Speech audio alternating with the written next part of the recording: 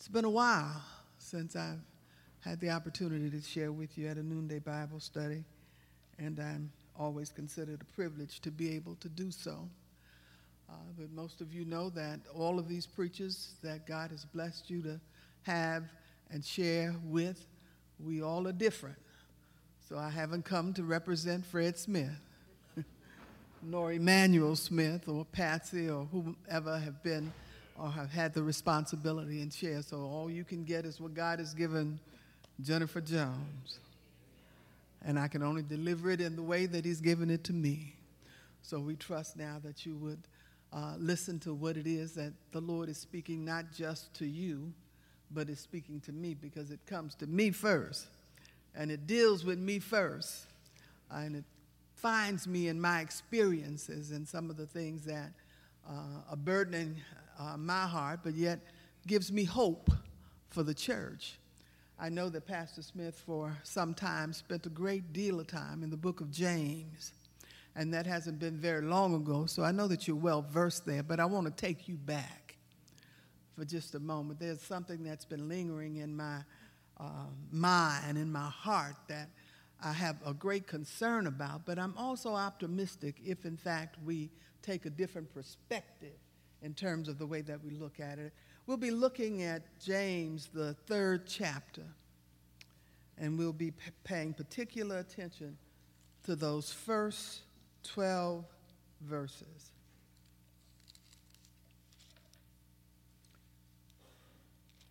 James, the 3rd chapter, in those first 12 verses. And let me read those for your hearing. It says, "My brother, let not many of you become teachers, knowing that we shall receive a stricter judgment. For we all stumble in many things. If anyone does not stumble in word, he is a perfect man, able also to bridle the whole body. Indeed, we put bits in horses' mouths that they may obey us, and we turn their whole body. Look also at ships. Although they are so large and are driven by fierce winds, they are turned by a very small rudder, whatever the pilot desires. Even so, the tongue is a little member and boasts great things. See how great a forest a little fire kindles. And the tongue is a fire, a world of iniquity. The tongue is so set among our members that it defiles the whole body and sets on fire the course of nature, and it is set on fire by hell. For every kind of beast and bird, of reptile, and the creatures of the sea is tamed and have been tamed by mankind. But no man can tame the tongue. It is an unruly evil, full of deadly poison. With it we bless our God and Father, and with it we curse men. We have been made in the similitude of God. Out of the same mouth proceed blessings and cursing. My brethren, these things ought not be so. Does a spring send forth fresh water, and bitter from the same opening? Can a fig tree, my brethren, bear olives, or a grapevine bear figs? Thus no spring can yield both salt water and fresh. The word of the Lord for the people of God.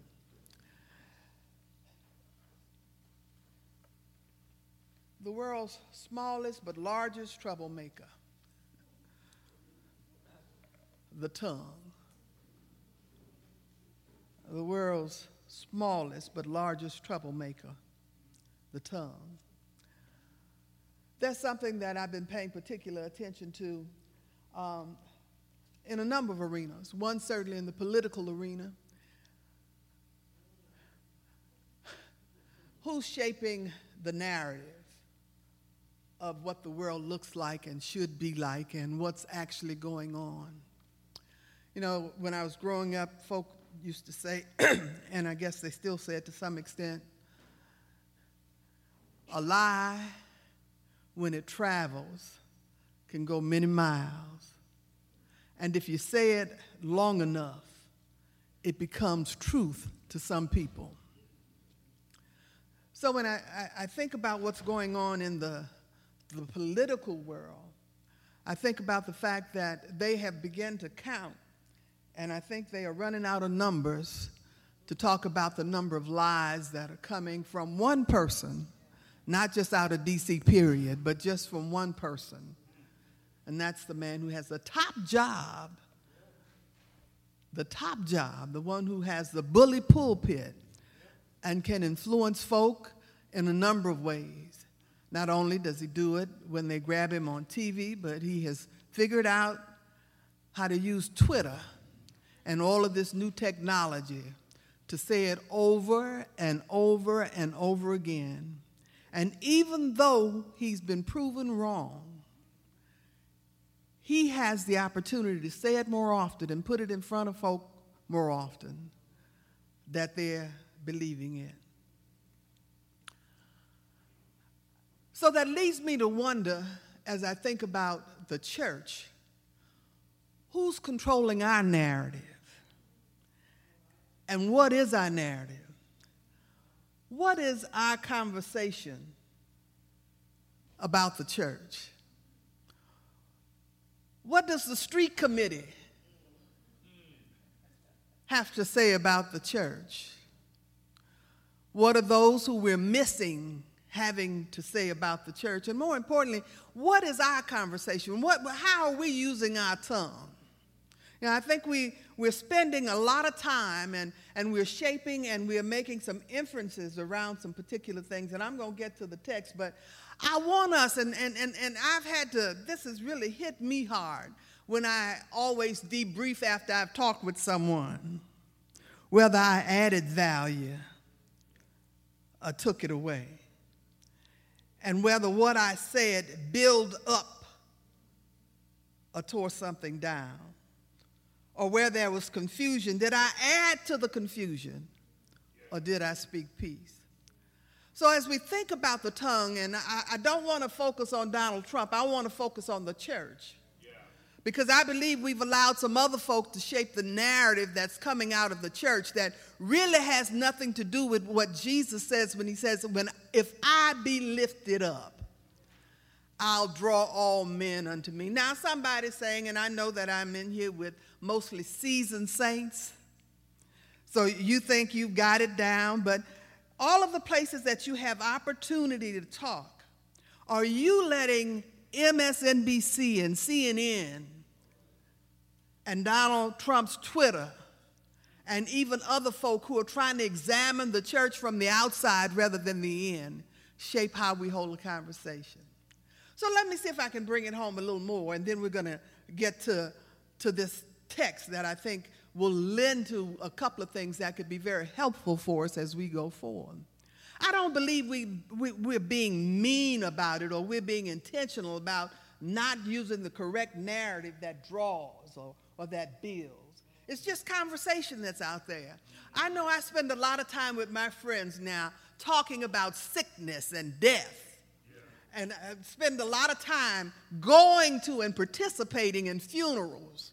So I'm spending more time about death. Now I'm just talking about me, and you can think about how you spend your time and what your conversations are like. Around the dinner table, you know, everybody's rehearsing about what they read in the paper in the obituary section, right?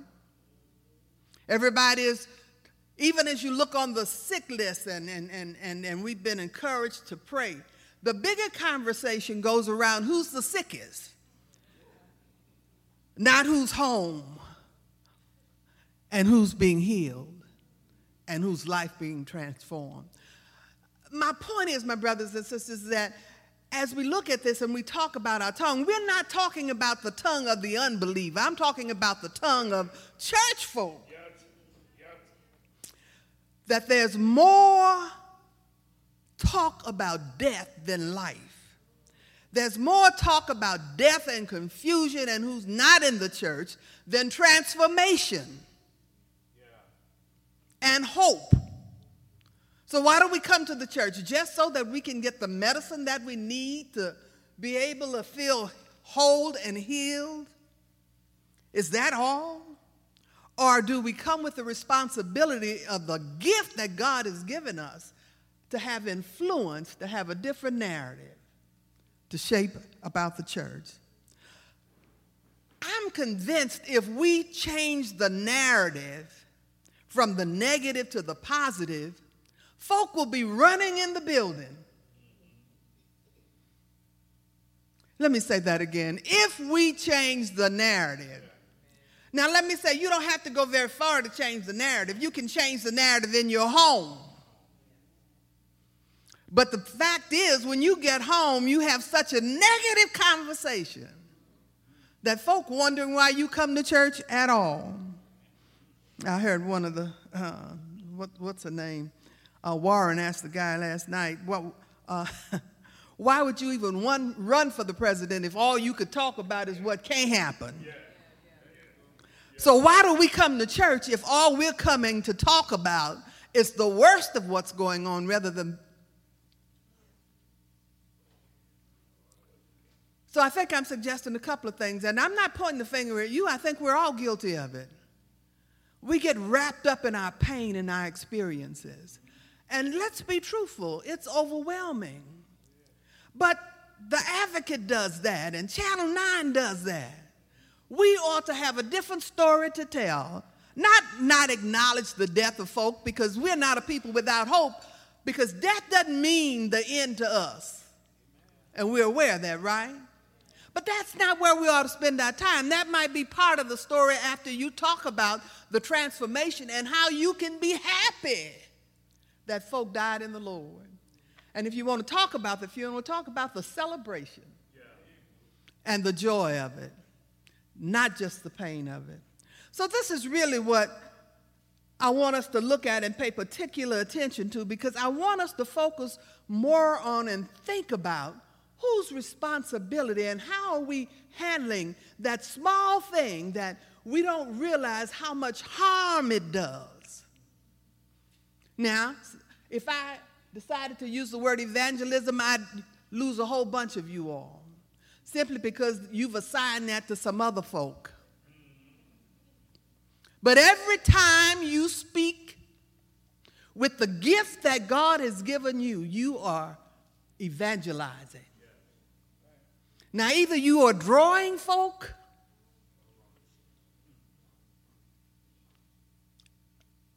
or running them away. Just think about with me for a few minutes. Where are some of the places you go where you have conversation? And really where you have influence? Where you're talking to some folk? Everybody don't have to speak at the same time. Just where are some places where you go? Now, we're seasoned folks, so I find that I'm meeting, where I used to meet people in some other places, I'm meeting them out at Oshner. I'm just saying, I'm trying to be honest with you. There are a few places that I go now that's limited that I didn't used to spend a whole lot of time at, but I find myself spending significant time there. But think about it. I'm just trying to throw some stuff out there. Where do you go? How do you interact with your family? What does Sunday dinner look like, or if you even have Sunday dinner?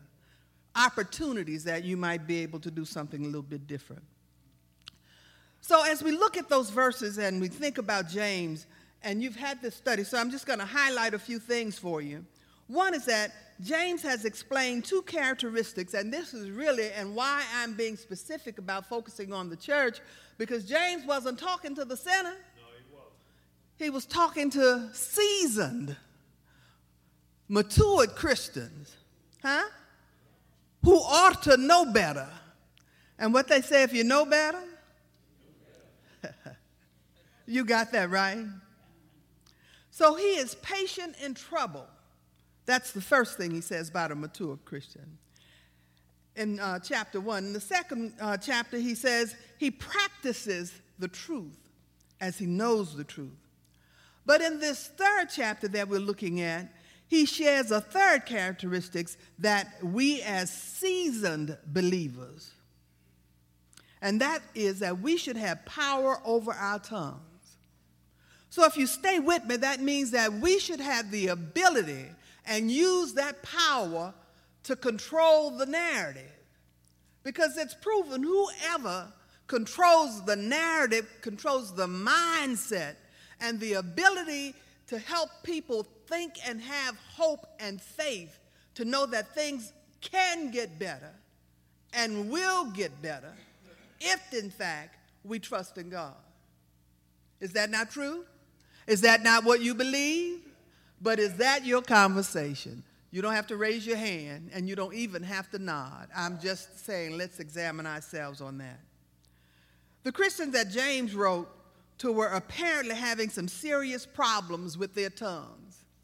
So he's acknowledging that not just unbelievers, but Christians sometimes, because we all sin and fall short of the glory of God, and I don't care how saved we are, there are some things that just take us in another direction. And what we're doing, rather than changing the narrative, we're falling for it. I can't believe how many folk I hear that saying, I don't know if you believe this or not, but Trump is going to win again.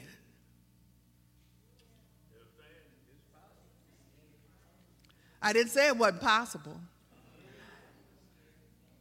And it's scary, right? But is that going to change that dynamic? No. Because you know what? You're going to tell somebody else that. And then all they're going to focus on, it is possible, right? Rather than do what they know, if in fact you believe in hope. Yeah. If in fact you believe that God can change anything and anybody, and he's in control of the situation. Now, does that mean that God may not allow him to go again? Maybe so. But that doesn't stop me from understanding that God also can change that situation. And there's something incumbent upon me and others to make sure that we do our best. Not to just tell folk, there's no need for you to go vote or even think about it. Because we have the power of the Holy Ghost to speak as though it were, and then to act in ways that make a significant difference. So the Christian that James wrote to, even though they had serious problems with their tongues, he had to warn them to be swift to hear. Be careful what you let filter and get into your mind's eye and into your spirit, and what causes you to move and what keeps you up, where you are able to, what you hear, take and turn that into the gospel of Jesus Christ. I'm often asked about social justice, and I always preface, especially for church folk who sometimes just don't want to hear that, but social justice is the gospel in action. Yeah. To hear evil and call it out. Yeah. Then it says to slow to speak. Think before you speak. If we're going to leave today thinking about controlling the narrative, I want us to slow down. Don't just because you can say what just comes up. Give some thought, because you are the mouthpiece. When you open your mouth, you're not representing yourself. You were left here, even though we all should be dead or could be dead, with the power of the tongue to use it for good. Then the other is slow to wrath. That's something I deal with because I tell folk I'm from South Baton Rouge, and I was just kind of raised to fight back. If you give me a word, I got one for you. If you give me a lick, I got one for you. But that's not what James is admonishing here. Swift to hear, slow to speak, and slow to wrath. The believer who does not bridle his tongue is not truly religious. He says that in James 1:26. We must speak and act as though we were already facing Christ on Judgment Day. That would be some way to help kind of make us think about what we're saying. If he's going to play this back and throw this back in my face and maybe use this to see where I sit, or what my crowns might be, I might want to take that back. And then if I think about it beforehand, I might not say it. I might want to say something that's more hopeful. something that will draw, something that won't kill. When you read passages, and let's look at James 4, in chapter 4, just for a moment. We're going to look at a couple of verses there. In James 4, verse 1, it says, "Where do wars and fights come from among you? Do they not come from your desires for pleasure that war in your members?" And then go down to 11 and 12. It says, "Indeed," talking about wars, "we count them blessed who endure. You have heard of the perseverance of Job, and you've seen the end intended by the Lord, that the Lord is very compassionate and merciful. But above all, my brethren, do not swear either by heaven or by earth or with any other oath, but let your yes be yes and your no, no, lest you fall into judgment." These are the kind of things. You get the impression that this assembly must have had some interesting meetings. The power of speech is one of the greatest powers God has given us. With the tongue, man can praise God. With tongue, man can preach and teach the word. With the tongue, man can lead the lost to Christ. Isn't that a privilege? Did you recognize that you had that kind of power? But with that same tongue, he can tell lies that could ruin a man's reputation. We don't think about that when we're sharing gossip, do we? Or with that same tongue, we can break somebody's heart. The ability to speak words is the ability to influence others and accomplish tremendous tasks, and yet take the ability for granted. What does that say? That says that we can influence? Does that mean that we can change somebody's thinking or their way of acting? Or can we just talk about how bad it is? Can we just talk about how bad our young men are wearing their pants below their butt, or how our streets are being flooded and there's murder after murder and it just seems like nothing we can do? Is that our conversation? Or can we talk about what changes the heart of men that will make them or help them understand they might need to pull up their pants? Might, if in fact we use our influence, might make them think before they take another life. But is that the message? Is that the narrative that's coming out the church? So in this text, in these few verses, in order to impress on us the importance of controlled speech and the great consequences of our words, James uses 6 pictures of the tongue. He uses the bit, the rudder, he uses fire, a poisonous animal, and he also uses a fountain and a fig tree. So what I'd like to do, just for the sake of time, is to put these 6 pictures into 3 meaningful classifications that reveal to us the 3 powers of the tongue. Now, there are many, but again, I want you to understand I'm talking about the narrative that we're using as the church. And I want you to stay in that frame with me as we look at these 3 different classifications, as we look at the way that God can use the tongue. Now, there's no doubt, you guys have been coming to Bible study, you've been in Sunday school. If we had to count the number of years, and I hear people talk about that all the time, to talk about the number of years somebody has been in the federal government.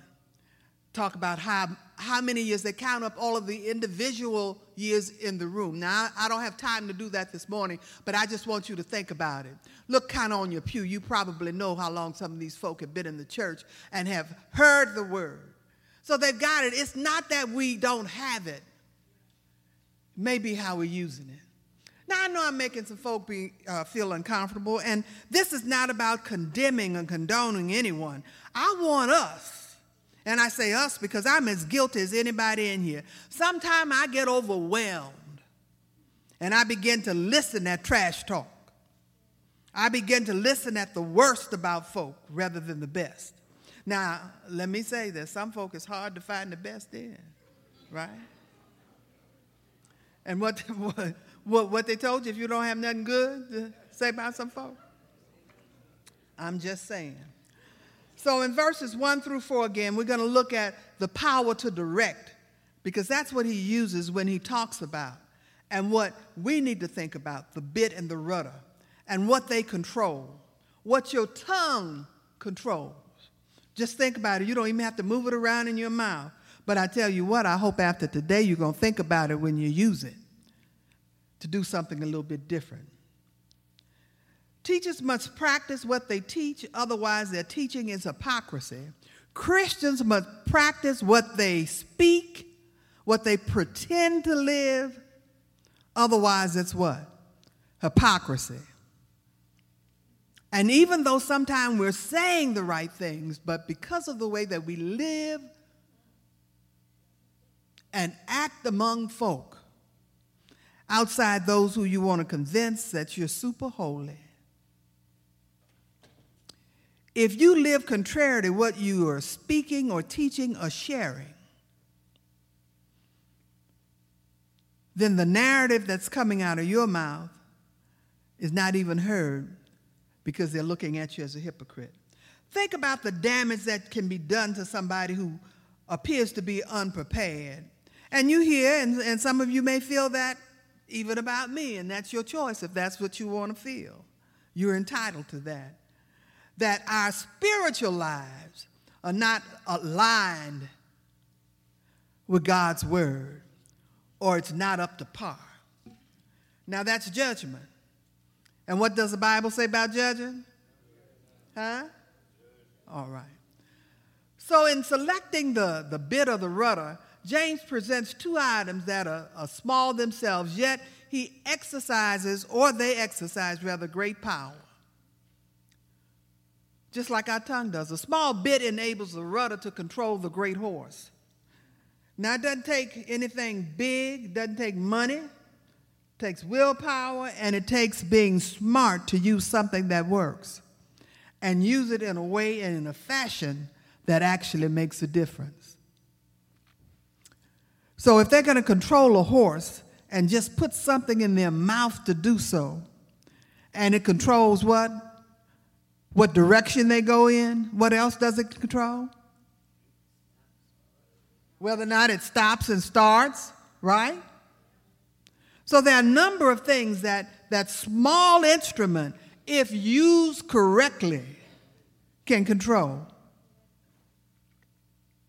So liken that to your tongue. You might think it doesn't need, or your tongue doesn't have that kind of effect. Only Pastor Fred Jeff's tongue has that effect.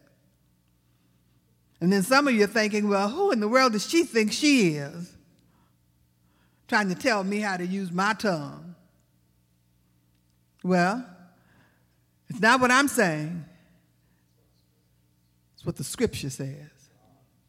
A small rudder enables a pilot to steer the huge ship. You ever been on a cruise ship?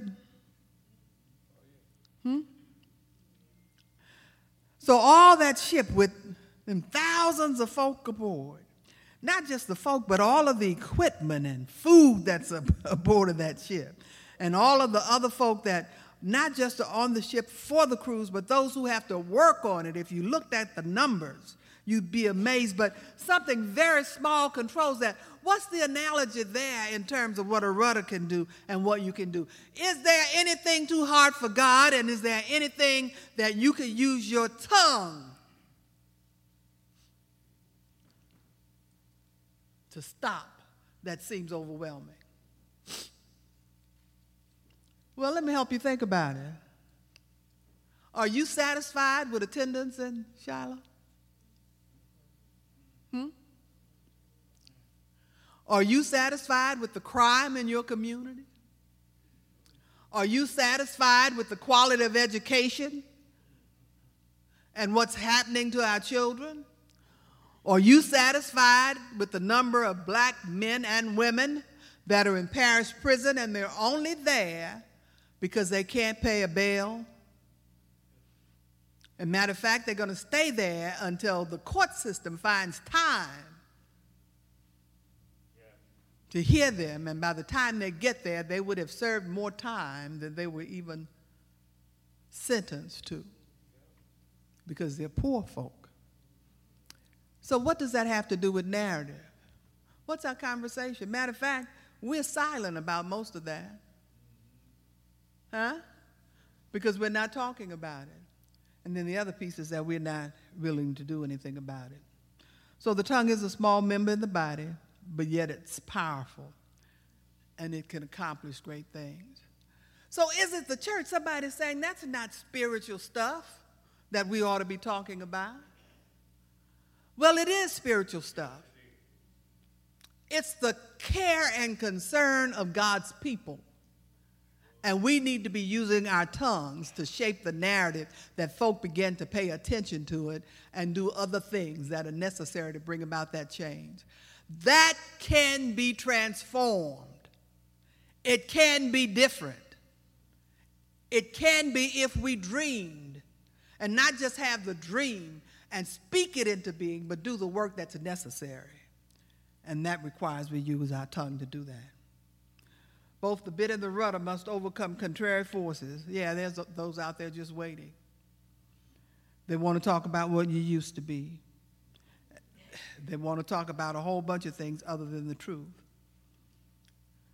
But the reason Trump controls the narrative is because he continues to say it. Not only does he continue to say it, he uses every avenue available to him to be able to address that. The bits must overcome the wild nature of the horse, and the rudder must fight the winds and the currents that will drive the ship off its course. So there's some things that's going to get in your way. You can expect them. He didn't say it was going to be easy, did he? No. This means that both the bit and the rudder must be under the control of a strong hand. That's what happens when we come to worship. We come to be built up. We come to worship. And when we do that, then we leave to do what? To serve. The second thing I want us to look at is the power to destroy that he uses. And he uses two examples in verses 5 through 8. And that's the fire and the animal. One of the things that we know is that a fire can begin with just a small spark, but it can grow to destroy a city. Now, no better example of that than the fires in California. Yeah. Right? Sometimes when they finally discover what really started it, it is something, a campfire didn't get put out, or somebody dropped a cigarette that still had fire to it. David said, I will take heed to my ways, that I sin not with my tongue. My heart was hot within me while I was musing the fire burn. Then spake I with my tongue. Have you ever had the experience? Of course you have. You've had a hot head, I've had one too. And a hot heart can lead to burning words that later we will regret. That's one of the ways that we've been using our tongue. Most of us are conscious to what we've said to hurt and not to heal, things that we've said to tear down and not to build. And we confess. I always have, and I've added to my prayer, Louise Calloway said prayer of omission and commission. Because sometimes I'm not sure if I know some of the things I've said to hurt somebody or to harm somebody, but part of my prayer is the prayer of omission and commission. The bit and the rudder have power to direct, which means that affect the lives of others. A runaway horse or a shipwreck could mean injury or death to pedestrians. The words we speak affect the lives of others.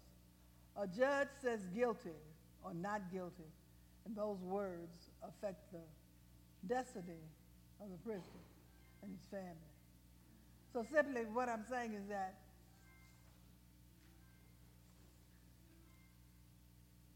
what we use our tongue and how we use it, we need to be mindful of it and pay attention to it. And then let the narrative of the church be more about transformation than anything else. And when that begins to happen, not only I'm not just interested in pews being filled. What I'm interested in is in lives being transformed. What I'm interested in is people leaving here with enough energy and what they need to be able to, wherever they are, use their influence to say and do what needs to be done. So that's the way we need to think about that. Now, you think about the animal. Not only is the tongue like fire, but it's also like a dangerous animal. It is restless and cannot be ruled. And it seeks the prey and pounce and kill. Some animals are poisonous, and some tongues spread poison.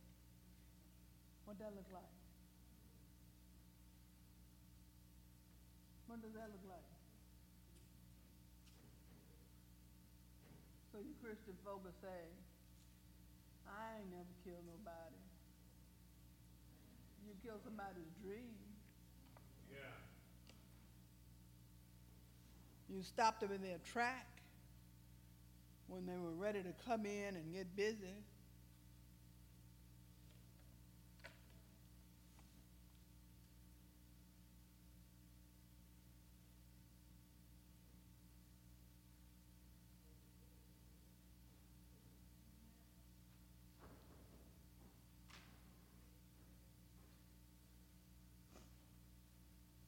And finally, you're going to get a copy of this lesson for today. The third characteristic is one of the light, the power to the light. And that's what I want you to leave with. It talks about the fountain and the tree. One being the fountain, of course, provides the cool water that in the midst of thirst in a community, your word should be like cool water. Like a bottle, it doesn't matter what it comes in. Yeah. But when folks see you, and you're talking not about death, but you're talking about transformation, it's going to make a tremendous difference in your lives and in the lives of people we see. Yes.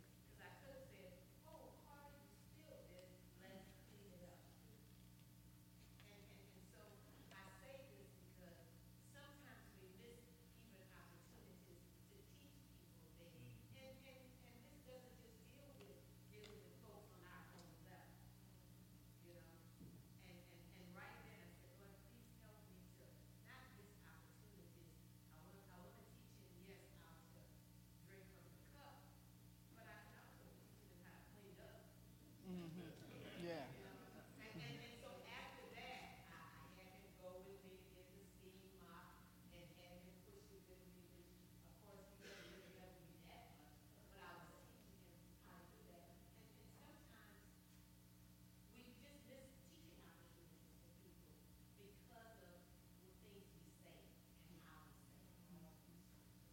Yeah.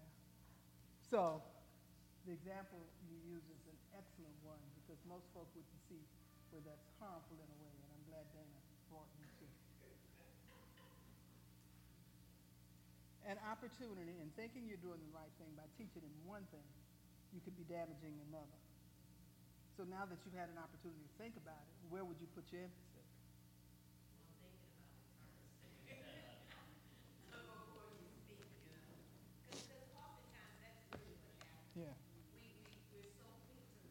Mm-hmm. And when we react, things come out that we can't expect. Yeah. That's the natural inclination that we would all have to respond in that way, especially grandparents, because parents, you know, they're limited. They just trying to quiet them, and then this new training. I think grandparents are a little more quieter. But sometimes you just, and you have to, and I think this also teaches us about not allowing just the small things to frustrate us, So the point, I guess, when we talk about narrative, Kathy, that's so good. That example is great. What are we teaching folk with the narrative that we're spitting out? And I want you to think about where you're doing that, wherever you are. For women, when you go to the beauty shop, and there's lots of conversation going on, do you add into the street committee's version of something? Or do you try to help them think differently? Now, it's just natural. Some of it sounds, you know, like I want to know more about it from your perspective. The other is that we have some opportunity. Now, don't get frightened. I'm not about to pass out, but I had a tooth extraction. I got it on Monday. And I didn't use my best sense, and I took some medication before I came in. So simply because I was feeling dizzy, I've asked for a stool.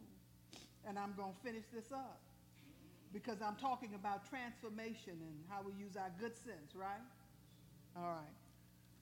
So my point, Kathy, and the example that you gave us, I just bet that everybody in here has some kind of example, simple, you know, that lines up to that. And if you think about it, you don't have to go far. It might have happened this morning. So the challenge of how you use your tongue, I want that challenge to be around, and the word Kathy uses is what I'm trying to teach them. And she was trying to really teach them two things in that example. Now, then what you would have to do, and I think we've already said it, and she's agreed to it, is that I need to think before I respond. And what we have to understand is that most of us was trained one way, but this is a new world that we're living in. And God knows I hear this from millennials all the time because we don't want to teach them in a way, we want to teach them in the way that we were taught, right? And they don't receive that in the way that we receive it. So what does that do? That turns them away rather than brings them in.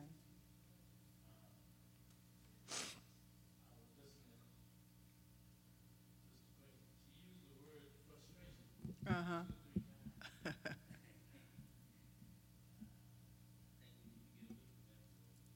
Frustration? Isn't that a natural inclination, though? I think what I want to encourage, not to get away from the word, but honor it and know where you're coming from with it, right? Let frustration be a motivation for you to think I might need to do differently. Because right now, I'm mad is, and I'm not going to add to that, but I'm mad is, I got to clean this mess up. You understand what I'm saying? Again, that tongue is powerful. So let me do this as we prepare to close this out. You're going to get a handout that will help you look at this in some other ways as well. It says, let me suggest that you start using the 12 words that can transform your life. Not only transform your life, because you're going to feel better as a result of it, but whomever it is that you have an opportunity to talk to, I didn't say witness to, because your conversation, I think, and you will agree with me, that we are all ministers, and as you profess to be a born-again, spirit-filled believer, folk are listening and looking at your words and trying to hang on to them because you're supposed to be bigger than that, right? You're supposed to be somewhat in control of that.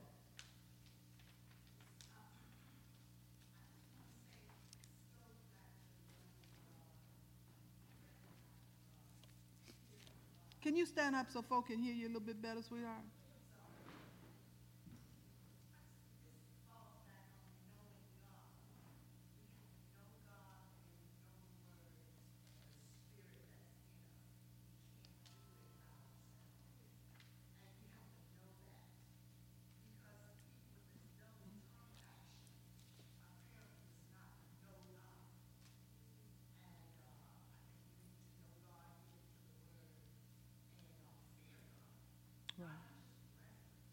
Mm-hmm.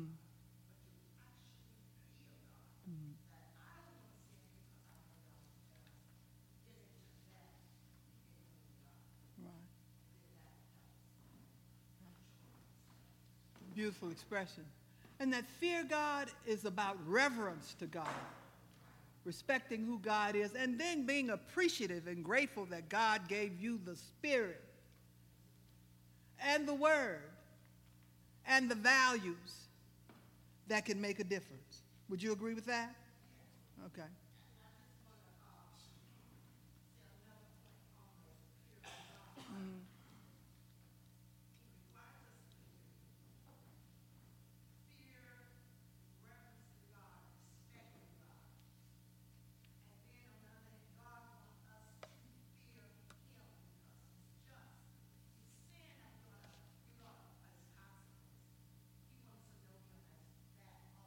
Mhm.